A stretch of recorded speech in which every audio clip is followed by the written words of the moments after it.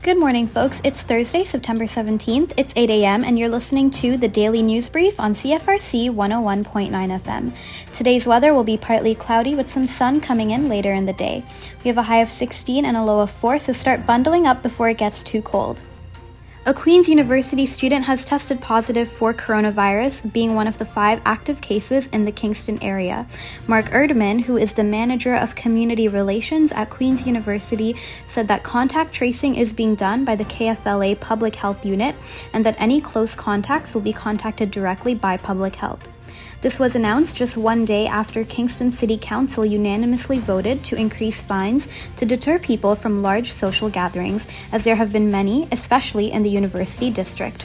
Fines have gone up from $500 to $2,000 for first-time offenders.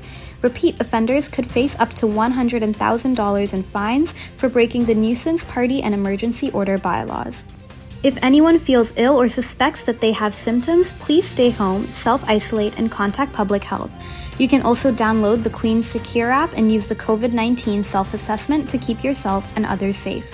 You can also get tested at the Leon Center downtown, located at 1 the Tragically Hip Way, from 9 a.m. to 5 p.m. every day. However, this location will be moving to the Beach Grove Center at the end of the month. That's your daily news brief. If you have a news update you would like to share, reach out to news@cfrc.ca. I'm Alexandra Fernandez. Have a great rest of your day, folks, and enjoy this morning's Indie Wake Up Call coming up next right here on CFRC 101.9 FM.